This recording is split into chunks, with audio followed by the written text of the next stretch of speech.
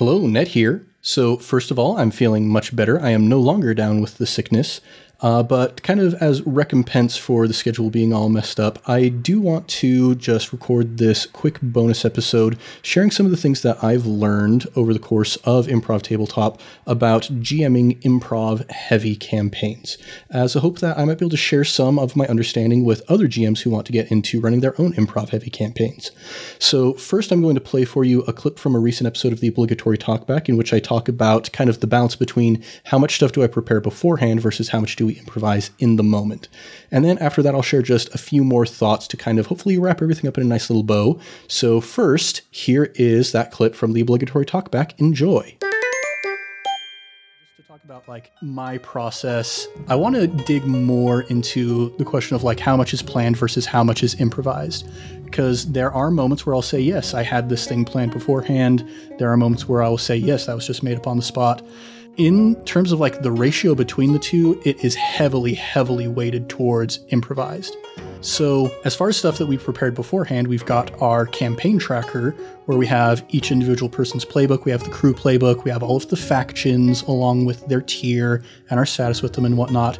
And that is public knowledge for myself and all the players, and I reference it a lot. But aside from that, I have 3 notes of personal GM materials that I refer to as we're running the campaign, and they're pretty sparse.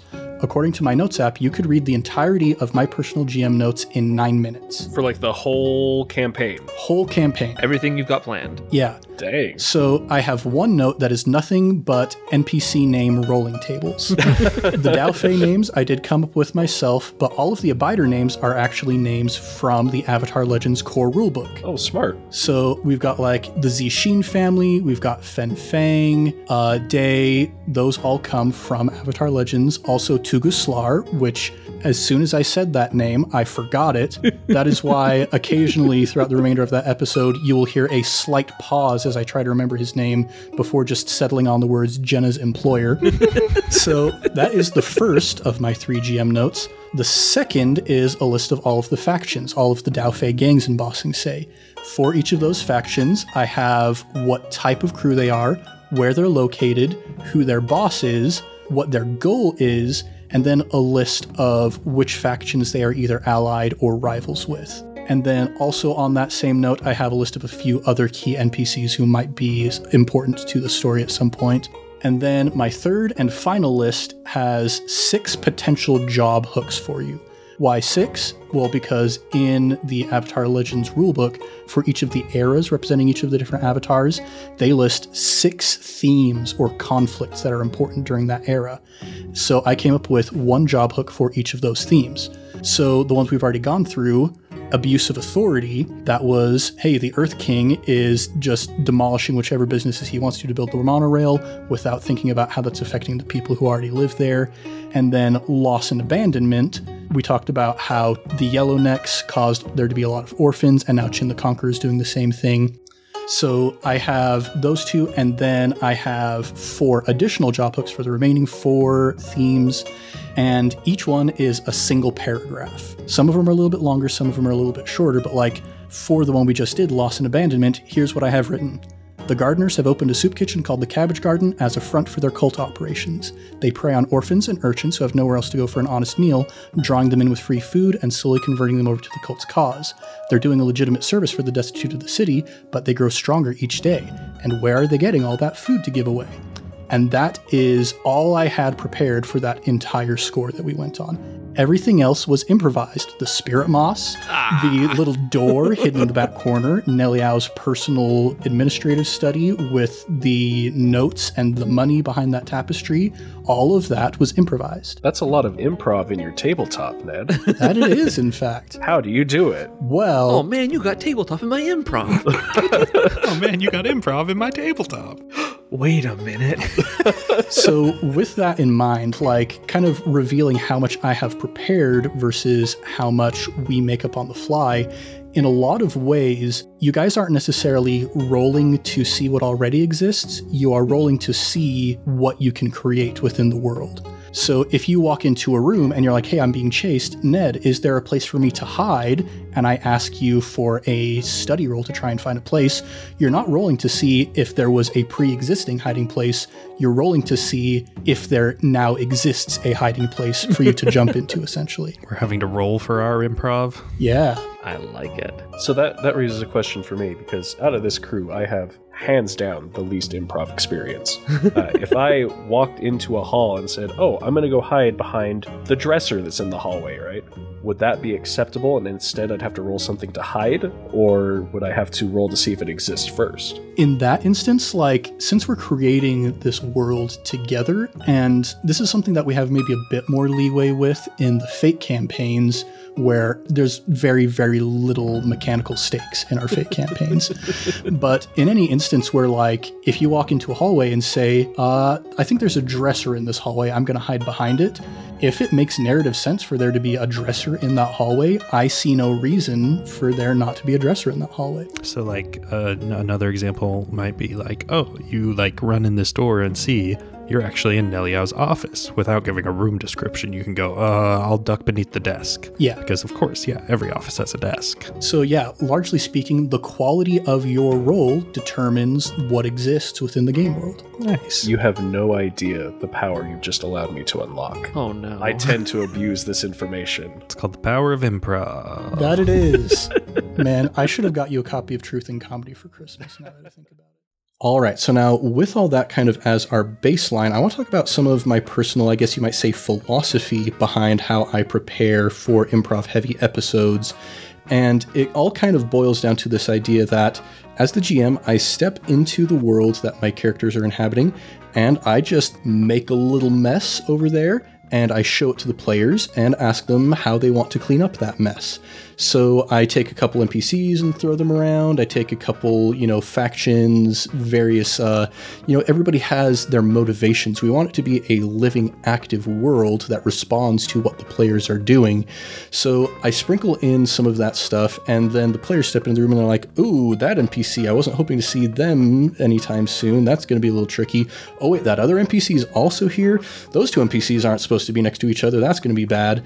So the idea of making a mess is kind of the thing that has made the most sense in my brain. But essentially, you're setting up a potential scenario for the players based on, what is going on in the world, how the world is responding to what those players are doing.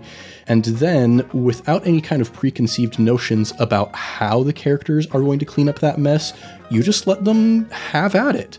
That is something that's very important in improv, is the readiness and the willingness to drop any prior plans or prior preconceived notions so that you can respond directly to what the players want to do in that specific moment. So, for example, in Blaze and the Dao Fei, when I gave them the situation with Neliao the Gardener, I didn't necessarily know that they were going to try and set up Neliao the Gardener. They might have gone in and just done a full-on assault and taken her out from there. They might have done some of the other things that they potentially talked about. But the idea here is all about maintaining the player's agency as much as possible. And I will acknowledge right off the beginning that this can be kind of freaky, especially for those of us who are coming from a tradition of a game like D&D or Pathfinder, where you plan encounters meticulously beforehand. And I think of like this iconic moment in Critical Role Campaign 1, where, one of the characters is going ahead from the rest of the party and sees this monster, kills it in one hit, and there's kind of that iconic image of Matt Mercer pulling up a piece of paper from behind his DM screen and tearing it in half in front of his players to show them that they just completely ruined this plan that he had. He'd put so much effort into preparing this NPC, and it all went completely out the window.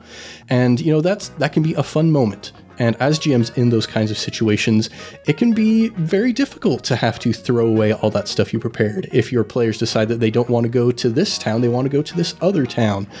But the more you play and the more you start to just focus on letting your players do what they want to, the more okay you will be with the idea of throwing away something that you had planned beforehand.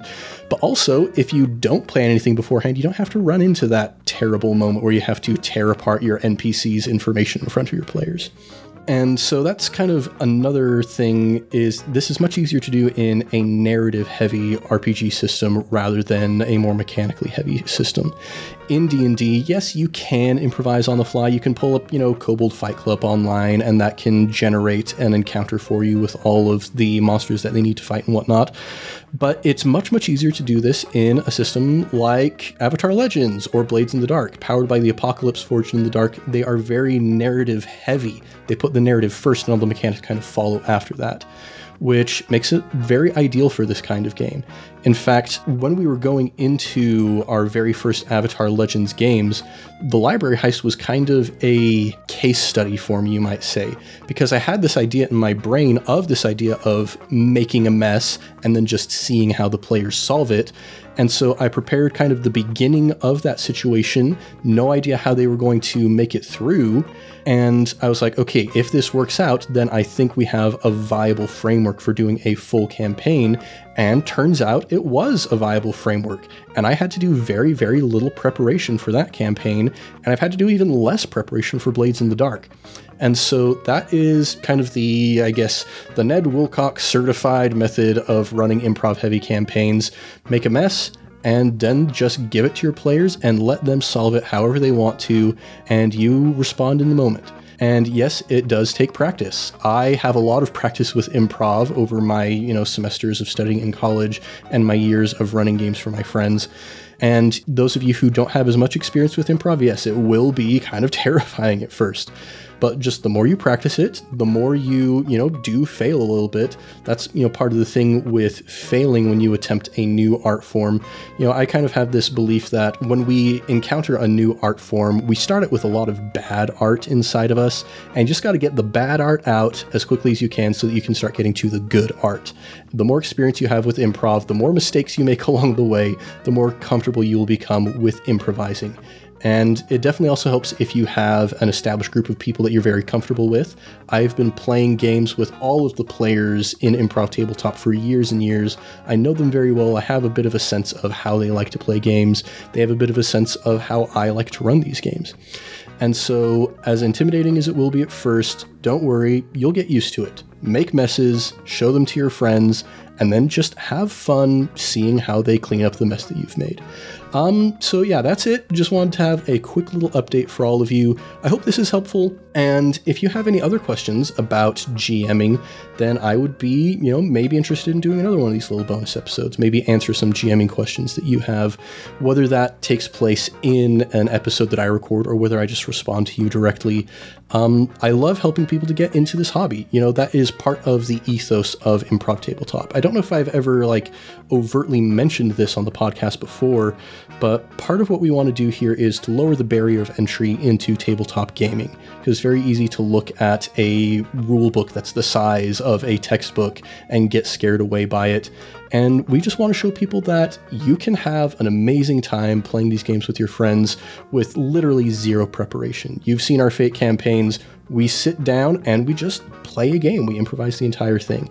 And so I hope that we can be an example to all of you out there of how simple it can be to play these games with your friends and how little preparation it takes sometimes. I think that's going to do it for us here at Improv Tabletop. But until next time, much love and stuff, everybody. I'll catch you later.